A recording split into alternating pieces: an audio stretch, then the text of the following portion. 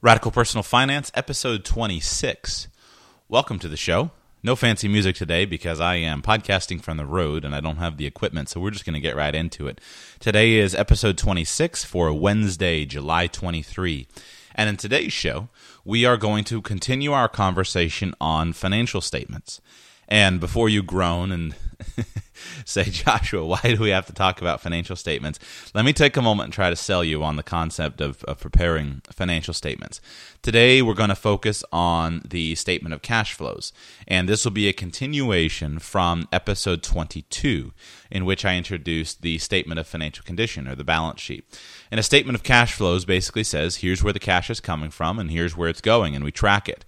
Now, most people, when they come to talking about financial statements, most people are usually thinking more about creating a budget or something along those lines. But I promise you that building financial statements and proper financial statements, especially statement of financial condition and also a cash flow statement, this is where you have to start. So whether you're doing it for yourself and you're coaching yourself through your financial situation, or whether you're doing it for a client, whether you're a financial planner of some kind, this is where everything starts.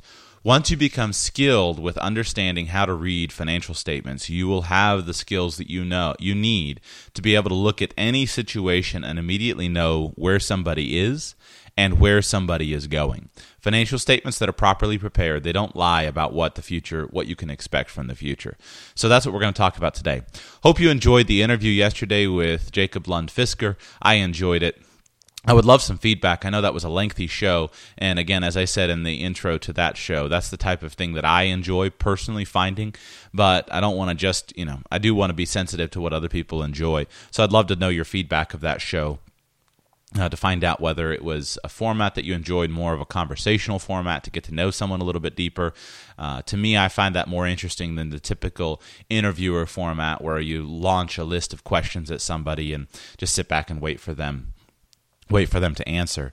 So I'd be very interested in your feedback. Thank you for those of you who are doing reviews. I'm traveling at the moment, so I don't have those able to pull up and read, but those are super helpful. We are currently featured in the new and noteworthy section for the investing section. I would love to be able to get over into the general business category as well, and we wouldn't have been able to achieve that without your positive reviews, and I want to thank each and every one of you for doing that. If you haven't done so, if you take a moment and just pull out your phone and leave us a review and a comment, that would be super helpful. It's very easy. If you just go to radicalpersonalfinance.com/iTunes on your computer, or if you're on a mobile device, if you're on an iOS device, pull up the Radical Personal Finance podcast in the podcast listings, and you'll see easily where you can leave a review.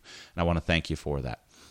So financial statements, as I stated, you may want to listen prior to this show. You may want to listen to show number 22, which was about the statement of financial condition. And this follows from show 19, where I tried to walk through for CFP certificates or students of CFP curriculum, the overall financial planning process as part of the CFP exam. And as I've said in previous shows, I'm not trying to make everyone into certified financial planners, but I do think the CFP curriculum is a good overview. And I realized when I was recording show 19 that I probably did too much too fast, and so that's why I'm trying to go back and slow down and record more information on these financial statements. And ultimately, what I'd love to create out of this is a series of shows that could serve as a curriculum for somebody who is just getting serious about their finances and wanting to sit down and say, okay, where do I start? Because the conversation with Jacob yesterday, hopefully it was very inspiring. But at the end of the day, we didn't really give anybody any action steps. We didn't really say, here's what you can do. We talked about philosophy, and we talked about maybe some philosophies and ideas you've never heard, but you don't have anything that you actually do. I didn't leave you with, okay, do step 1, step 2. So I want to create a curriculum that somebody could follow, where if you're inspired or you have financial goals laid out for yourself, that you have the opportunity to sit back and say, what kind of curriculum or what can I now do to change my situation? And it starts with preparing good good financial statements. Now, statement of cash flows is basically we're going to track all of the money that comes into your life and all the money that goes out of your life. And this is going to be basically tracking cash flows. If we were doing business accounting, we would need to account for things a little bit different because in business accounting, you may have accruals, you may have revenues, you may have cash, you have lots more accounts. So for today, we're just going to stay simple and focus on cash flows because that's all we need to worry about as individuals. Preparing a cash flow statement as a financial planner for a client is very challenging. And the reason it's challenging is because most people don't track their money. So there's almost like a elementary level, then there's a more advanced level. And so the very first thing, if you're not tracking your money in some way, I would encourage you to track your money. And there are some really easy ways to do this. The easiest ones that I know of are using some sort of free online software, such as the most popular one is Mint.com. Another popular one right now is Personal Capital. There are several dozen of these that I have found various apps, various websites that you can use. The two big guns that I'm aware of are, however, Personal Capital and Mint.com. Your bank or credit union also likely has some kind of built-in software, and you can use that built-in software to track your expenses. And if you've never tracked your expenses, I would encourage you to start there. Track your expenses for a month or two. And then use that to try to extrapolate out to build your statement of cash flows. Now, you could also build your statement of cash flows with an estimate, but you really are going to want to have some actual data to pull from to really understand what your actual situation is. One of the biggest challenges as a financial planner is to try to help people understand what they actually spend. Very few people that I have ever encountered actually know what they actually spend. Now, when I'm constructing financial statements and taking a look at their situation, I can usually predict almost exactly what someone is spending. I take their income, I pull out the tax rates. I can calculate their tax rates based upon their income, based upon what they're doing. And then I look to see if they have any savings and to see if they're adding to their savings. And if I don't see any consistent savings, I just take their income, pull out their savings, and that's what they're spending. And for most people, that's fairly simple. Very few people in this country, or at least few people that have become clients of mine over time, that I can show, okay, here's how much they're saving every month. Usually the only savings that get accrued over the long term are savings into things like retirement accounts, pension plans, things like that. Those are mainly the savings that get accrued. Now, some people do still save in a savings account, but generally people that are saving in a savings account often are earmarking that just for maybe once a year type of expenses. So you may be setting money aside in a savings account, but that's viewed as an account for a vacation fund or for a new car fund, things like that. And that's fine, but you want that would be an expense. That's not technically going to be a long-term savings. That's going to be an expense. So we want to build a statement of cash flows. So how do we do it? Well, there's basically a couple of there's a very simple formula. You have all of the income or inflows minus all of the outflows or outgo, income, outgo. I like to play with the words, but you have all of the inflows of cash into your life minus all of the outflows, whether that's fixed outflows, variable outflows, or taxes, and that equals your savings. So that equals the amount of money that you can save into your accounts, and then that's the money that you can deploy into other ways. So as far as inflows, the inflows would be, if you were working at a job, the inflows would be your gross income. And so gross income, if you're not familiar with the accounting terms, gross income and net income, gross would be the number that is your actual salary prior to any deductions for taxes or prior to any deductions for benefits of any kind. That would be your gross income. Net income is the amount of money that you would actually receive in your paycheck after the deductions for your employment taxes, after the deductions for your income taxes, and after the deductions for any kind of group benefits that you have established. So we just like to use the word inflows or gross income. They are equivalent. I don't care which one you use. I like to use the fancy word because they make me feel cool, make me feel more like a business person, but you can use whichever one you want. So this would be any salaries that you have. So any salaries for the household, any investment income. So this would be any capital gains that you've received, any interest income or dividend income. This would be any rental income if you have any rental portfolios or real estate that you are managing, rental income. If you were divorced, it would be any alimony that you've received or any child support payments, any Social Security income if you're receiving any of that, any trust fund income if you were receiving, if you were the beneficiary of a trust, any inheritance income, any gifts that you received, any source of income, any winnings, lottery winnings, gambling winnings, any source of income that you have, that would be listed in the inflows. And we want to make sure that we have a comprehensive list, and we want to make sure that each of these things is properly itemized. And so we would list out on the cash flow statement. I've created a sample one in the show notes that you can reference as a Google Doc, so you can see it's very simple. You'd want to list out all of the inflows that you receive. So if you have a 2-salary earning household, you put one salary, the other salary. If you have one person owns a business and one person has a job, then you would go ahead and schedule that out separately so you can reach the number of your total inflows. And total inflows, again, should be your gross income prior to any taxes, prior to any deductions whatsoever. This is the biggest mistake that I see people make, is that they're often trying to create these with net income, and you want to make sure you're using gross income. So if your salary is $100,000 a year or $50,000 a year, you want to make sure you use that number. And the reason is that one of the areas that we want to focus on saving is on taxes. Well, if you're using a net income number, then you're ignoring your taxes. You're ignoring the employment taxes that you're paying. So if we were going to change some kind of business entity, let's say you were self-employed, and we were going to change you from a sole proprietorship over to an S corporation with the goal of reducing your self-employment taxes, or if you are earning an income but you're not deferring enough money into a retirement plan, and let's say that we could arrange a plan to defer your income, we want to make sure that we have that listed so that we can have a separate tax category so we can show that savings. Good tax planning is probably going to be a primary way that we can save a substantial amount of money.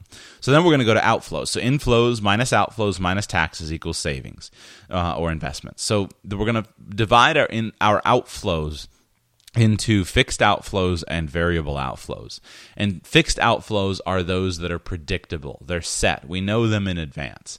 Now, don't remember that these can all be changed. And so the first thing, if we were talking, I would say, and you had high fixed outflows, you had a high mortgage payment or a high rent payment, first thing, and you said, I want to save money, I would say, well, can we cut this mortgage payment? Can we cut this rent payment? But for the purpose of a statement of cash flows, we're just going to go ahead and designate it as a fixed outflow. So the fixed outflow would be any debt payments that you have. Do you owe payments on any student loans that are set at a set amount? Do you have any car payments? This would be any mortgage payments or any rent payments for your housing. Do you have property taxes on any property that you own? Do you have any insurance premiums that are set, that are established, that are not going to be changing? Any other fixed outflows in your budget that are not really going to change from month to month or year to year? That would all go under your fixed outflow category. Now, if you have any note payments or debt payments, such as a mortgage payment or student loan payments or things like that under the fixed outflow category, one additional layer that you can go to if you're interested, and this would be a little bit deeper than I would suggest for just the average person, but you're probably not the average person if you're listening to this podcast, is I like to break out what percentage of the payment is going towards principal of the debt versus what percentage of the payment is going towards interest of the debt. Because if you have, let's say you have a mortgage payment, and you have $1,000 a month principal and interest mortgage payment, and you're very early in the loan, so it's $12,000 a year. Let's say that $2,000 a year is going towards principal reduction, and $10,000 a year is going towards interest payments. That's a very different scenario than later in the loan term, where $2,000 is going to interest payments and $10,000 is going to principal. So I like to break that out. Make a note of where you're at in the mortgage amortization schedule or where you're at in the student loan schedule. This will help you with your planning because your mortgage interest may be a deductible expense, your student loan interest may be a deductible expense. So it's good to have that noted there. And it will also help you to really get a good sense of what's actually going on. If you're early in a mortgage, you're paying $12,000 a year, all of that's going to interest. Doesn't mean it's a bad idea, but it means you need to be aware of it, so that you can so that you can consider it as you are comparing all of your options. And this is where, back to the constant discussion that we have of should I buy a house or should I rent a house, this needs to be a major discussion, because many people say, well, I'm better off if I buy a house, but I'm only going to live there for a few years. Well, remember, all of your payments in those first few years, essentially, almost all of your payments are going to interest. So it's really no more than a rental expense is you're paying interest payments. Now, are they deductible interest payments? They might be. Versus a rental expense? They might be.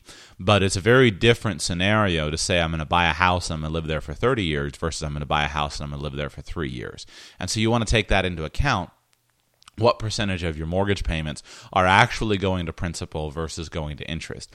And again, I've seen this constantly working with clients that they say, well, look, I bought a house and it's a good deal. Well, you bought a house for $300,000 and you took out a $250,000 mortgage, and you turned around and you sold the house 4 years later, and your principal on the mortgage was $230,000. You'd only had $20,000 of principal paid down. So when you're actually running your rent versus buy calculation, you would need to take into account what else could I have done with the $50,000, I can't remember my numbers that I just said because I said them off the top of my head. What else could I have done with the $50,000 down payment that I put on my house and the interest payments? Would I have been better off if I had factored in that I had to just pay all this interest payments and the taxes and the insurance? Would I have been better off renting an equivalent property and investing that $50,000 elsewhere? And very few people ever do that calculation. So I would encourage you to incorporate that into your life and say, what would be my actual calculation? So as with most things in financial planning, there's not one answer. It's not that one answer is better than another. It's that you need to look at it. And this is one of the biggest fallacies. Remember, when you take a mortgage out, all of your money is not building equity. A very small percentage of your money is building equity in the beginning. And now over the long term, yes, it will build equity, but it's not in the beginning. So continuing on, the next category then would be variable outflows. So here you would put anything that you spend money on that is flexible. So whether this is food, entertainment, clothes, gifts, whether this is car maintenance, car gas, whether this is home maintenance, utilities, electric bill, gas bill, water bill, vacations that you go on, charities that you support, any expenses whatsoever that may change from time to time. You'd want to list these out because these are going to be the easiest to adjust if you need to adjust something. They're going to be easier to adjust than the fixed payments. And also you need to know that they're going to be changing over time so that you can just plan for that so that your statement of cash flows will reflect that. The third category is taxes. So then you would list out any taxes that you have. So now this is very important. This is the one that, again, this is my pet peeve, is that most people, when they do a statement of cash flows, they don't include taxes. So for taxes, include your actual income taxes. Now, you may not know what your actual income taxes are for the current year, and there's a couple ways to do this. If last year was similar to this year, then go ahead and use last year's number. Look up your tax return, look at the return to find your total tax paid. The line that shows your total income tax paid. Let me pause a second, go look that up so I can give you the exact line number. Okay, just looked it up. I wasn't sure. I always get my line numbers mixed up. You're going to look at your 1040 and you're going to look at line number 61. And line 61 is your total tax. That's the line that you want to pay attention to. So you want to include your total tax there as your income taxes. So that would be an important part. So under taxes, put your income taxes. Again, estimate using last year if you don't know. And if you do know what your actual tax would be projected to be for this year, then go ahead and do that. The other aspect of your taxes that you'll want to make sure that you list out here are your employment taxes. So this would be your Medicare and your Social Security taxes. This is fairly straightforward and fairly simple. The best way to do this is, because you've started with your gross income, is to apply the formula that's going to be applied to your paycheck. Now, your employer is already withholding these numbers, but you want to go ahead and list them on here so that you're aware of them. This is maybe a political thing for me, but it annoys me, just as a political basis. It annoys me that people don't realize how much of their money is going to how much of their paycheck is actually being lost to go for go for taxes. So I think you need to be aware of it. Even though you're not going to be able to change it right now, especially if you're employed, although we could get to other planning ideas for how you could change it, you want to be aware of it.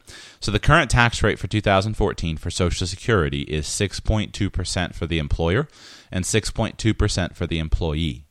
So what you do is you would take your income and you would multiply that times 6.2%. If you're doing this in a spreadsheet for a formula, remember to convert that to a decimal, so it would be 0.062. So multiply your gross income times 0.062. Now, this is only applicable for the first $117,000 of earnings.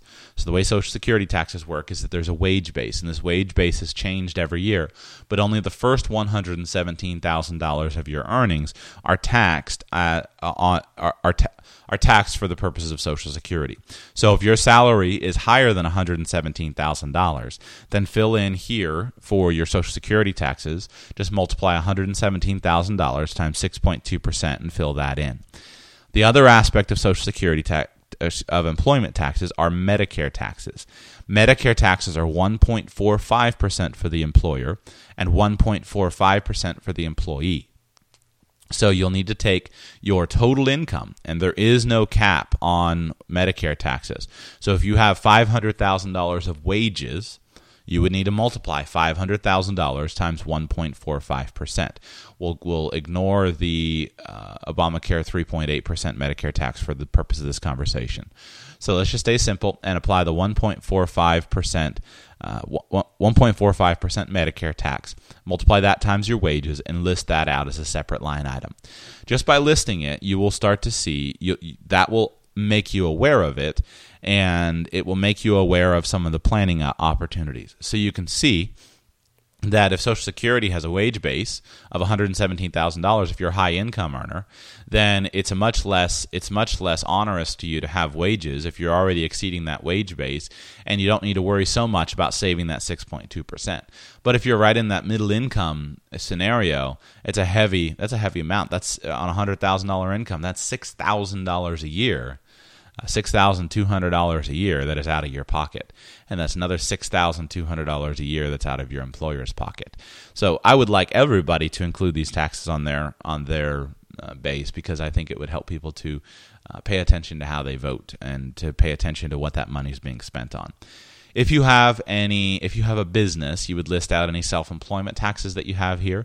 So let's say that you are self-employed. Well, the way self-employment taxes work is you pay the 6.2% for the employer rate, plus the 6.2% for the employee rate, plus the 1.45% for the employer rate, and then plus the 1.45% for the employee rate. And I think if my math is right, that comes out to, 15.3? I think that's right. I'd have to check the math. I won't bother right now. But if you add all that up, that comes out to your self-employment taxes. So you'd want to list that here, and you want to have that as a separate line item. So by having each of these as a separate line item, now you have your statement of cash flows. And now you can look at it, and whatever's left over at the end of that, all inflows minus fixed outflows minus variable outflows equals taxes. And that equals at the end, you're left with either a surplus or a deficit. So if you have a surplus, now you have savings and investments that you can use, and now you have savings and investments that you can use. Or if you have a deficit, well, you got a problem because you're going into debt. Now, this may be fine on a short-term basis, or it may not be fine on a longer-term basis. This statement will tell you a lot. And now you can go ahead, and if you have any kind of fixed investments that you're making, go ahead and construct a separate savings and investment category. And so a simple one here would be if you were saying, okay, I'm going to add in a 401k contribution at my job. Well, let's say we're going to put in $10,000 of 401k contribution. Now, if you have the ability to use a piece of software to run the tax tables, now you would notice that you could go ahead and reduce off the amount of income taxes you're going to be paying, because that amount of income taxes, that money is not going to adjust that money is not going to be taxed for income. Your FICA taxes are going to stay consistent. So the 401k contributions are still going to have FICA taxes, which is an interesting little tidbit in case you're not aware. It wasn't originally that way. Originally, when the 401k when the 401k was discovered as an option, and when some of these deferred programs were developed, that by putting money into the account, you could avoid the employment taxes on the money. But there was such a dramatic shortfall of money in the first, I don't remember, the first couple years, there was such a dramatic decrease in the government's revenues based upon that, people avoiding that tax, that Congress quickly passed a new law that reversed that. At the moment, the only retirement account that I'm aware of, under which, off the top of my head, under which you can avoid completely the taxes would be the HSA account. So if you were going to, let's say that you were going to contribute to a health savings account and you were going to put $3,000 in there, then you would put a line item, savings and investments, $3,000, and that's going to reduce your income taxes. So you would recalculate your income tax rate, and then that's also going to reduce your employment taxes. So that would save you the 6.2% on the $3,000, and that would save you the 1.45% on the $3,000. So I don't want to get bogged down completely in an audio podcast here, but the thing I want to show you is that all of these are that this is how you look at it, and this is how you look at it in totality, because at the end of the day, this financial statement will determine your financial future. There is not, if this financial statement, if you see that we have low inflows and high outflows, it's not going to be possible to build wealth. If you see that we have high inflows and low outflows, it's going to be possible to build wealth. And then we're going to figure out how to do it in the most efficient way possible. So if I were doing financial consulting for somebody, if I could have just a well-constructed statement of cash flows and a well-constructed statement of financial condition that were actually accurate, I could figure out every answer to every question, and I can predict exactly how much their net worth is going to increase year to year. I can predict the answer to almost every single question just by having these statements well in hand. So I would encourage you, if you've never done it, to construct these. Now, little bit of commentary, and then we're done for the day. First of all, it's tough to get accurate numbers. So most clients, if you're working with clients, most clients do not have accurate numbers. If you're working for yourself, most of you listening probably don't have accurate numbers. So I would encourage you to start with tracking it. Track all the money in, track all the money out. How to do it? There's various ways to do it. You can do it with a free way. I personally just simply use a manual spreadsheet, although I am in the process of transitioning over. I just use a simple Excel spreadsheet, but I'm in the process of moving to a double entry system for my own personal accounting because I'm not able to do it with single entry accounting. There's some info that I want for my own life for all you accounting wonks that I'm not getting with a single entry spreadsheet system. But that's fine for most people if you just chart it in a spreadsheet and chart out when you receive income, chart it out to show what the amounts are and break them into categories. I don't have an easy solution for how to do this unless you're a bit of a nerd. Again, I do it in Excel. But I don't have an easy solution. This is my beef with a lot of the cash flow tracking systems, that whether it's Mint or things like that, is that when you put a paycheck in, it just says paycheck. And so it doesn't, there's a way to track the expenses, but there's no way to track the amount that was deducted for taxes or the amount that was deducted for 401ks and things like that. And that's why my manual system that I use, or some other kind of double entry system, or an actual QuickBook, an actual accounting software, is going to be far more powerful than is just an expense tracker. However, there's no reason why we can't just simply create these statements manually. So if I know what someone's expenses are and I know what their income is, then I can go ahead and create this and can calculate everything manually, and that's no problem at all. But we want to create it and we want to go ahead and calculate it because this will tell us everything that we need to know. So with these two statements, plus we're going to get to we're going to talk about kind of having a debt schedule and figuring out how we should pay off, the order that we should pay off debt. We really can see everything about our financial life that we need to see. We can see what our income is. We can see what the outflow is. We can see all of the details of where our money's going. We can see what options we have for the money to grow. We can see what we're investing in. We can predict net worth. We can predict it all, and it's all based upon these numbers. I think that's all I want to talk about for today. Budgeting. This cash flow statement is not necessarily from the perspective of budgeting, I guess would be the last thing, is that you'll generally hear people talking about making a budget. Making a budget, I think, is valuable. In business, you would have just a few accounting terms that you may find helpful. In business, you would have a pro forma cash flow statement or a pro forma statement. Pro forma is just a fancy word that means, an estimated what the estimated expected results are of the next accounting period. So this would be similar to what a budget would be. In personal finance, usually people are just viewing a budget as what am I going to spend and what am I not going to spend. Now, the budget is powerful because the budget is the forward-looking thing. And so a budget is a really powerful thing. I'm not too concerned in this section, in this statement about the budget, because I figure, especially if you're working with clients, this is not for yourself.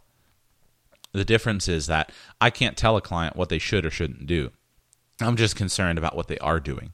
And so the cash flow statement is designed to tell me here's what they are doing, what they have done.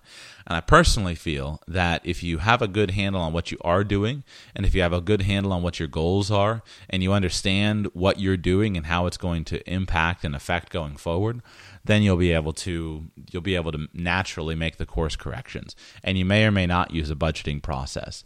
And a budgeting process would be great. That'd be simple. Could just create a simple, here's what I would like my cash flow statement to be, step by step going forward. The value of having all these categories is that we can now address a plan of savings.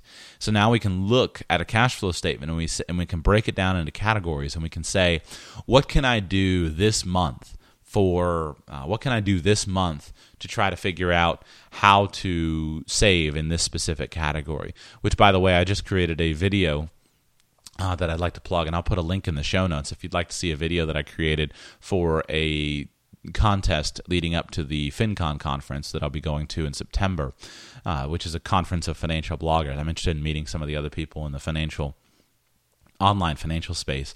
But my tip that I created the video on was each month pick one category of your life and then look to optimize it and figure out what can I do in this category. Well, if you have an accurate cash flow statement, now you know your categories. So one month you may be looking at the homeowner's insurance. You say, well, this month I'm going to work on homeowner's insurance. I'm going to review my coverages. I'm going to call around. I'm going to get different quotes from different people. I'm going to see what I can do in this category to really improve things. The next month it may be car gas. And you say, what could I do? Well, maybe look around and see if there's some way I could get a rebate system, if there's some credit card system I could sign up for that would give me a 5% cash back on gas expenses at this certain place. Maybe I could learn and understand some hypermiling techniques. Maybe I could figure out a better route to work that's going to save me money. Maybe I could, figure out a public transportation route instead of the car, et cetera, et cetera, et cetera. So by having them listed here, you can make a note of them, and you can make a note of some of the things that you can change to do. So hopefully this is helpful. Again, this is Financial Planning 101. I would love to see every person have constructed for themselves a current cash flow statement. And this is really, especially if you're going to work with a financial planner, this is step one. Because every change and every optimization that you're going to make, you need to see it reflected on the cash flow statement to be able to show the difference and to show how the savings work. If you implement a retirement plan, you want to see the income taxes go down. If you implement a cost-saving measure and you cut insurance, you want to see the savings go up. If you pay off principal on a debt, you want to see the net worth go up. So the net worth will go up anytime someone makes a mortgage payment. You'll see the net worth go up by the amount of the principal reduction amount of that payment. So the interplay between these two statements, the statement of financial condition and the statement of cash flows, will illustrate everything that's going on in somebody's financial life and everything that can happen in the future in their financial life. So this will give you a really professional way to start, and I think if you start to learn these and start to implement them, it can make a dramatic difference. Thank you for listening today. I have enjoyed doing this. I hope this is kind of down on the meat and potatoes side of financial planning. I'm really trying to strike a balance here with not doing with doing enough inspirational, interesting interviews, but then also giving the nut and bolts tactics. And I hope that we're achieving that. I hope to get better at it as time goes on. This is one of my big beefs, and that's why I'm trying to correct it, is that it doesn't do me any good to give you a list of tips and tactics, some of which may or may not apply to your situation. And it doesn't give me do any good to just give constant inspiration without giving, okay, what do I do to get from here to there? And so what I'd like to do is create these shows that will serve as a basis for you to say, for me not to say, here's how you can cut, or here's what you should do, but rather to say, here's how you can create your own financial statements. Here's how you can analyze them. And here are lots of neat ideas for solutions that you could potentially implement in your life that would help you to really further your objectives. So that's it for today. No fancy ending music again. Podcasting from the road, and I don't have the equipment set up to be able to do this, but I figured I'd rather bring you a show than no show at all. So no fancy ending music. Ending announcements. If you haven't, please consider leaving me a review. Love to hear any feedback that you had. Hope you enjoyed the interview yesterday. As far as the rest of this week, I don't have an interview lined up for tomorrow, so we'll probably be bringing you another aspect of a financial planning lesson, and then Friday we'll be doing a Q&A show again on Friday. And next week we will hope to have more interviews lined up. Working hard as I can to get those done. Just busy and challenging to get it all done. So have an awesome Wednesday. Today's Wednesday. Have an awesome Wednesday, and I hope you enjoyed it. And peace out.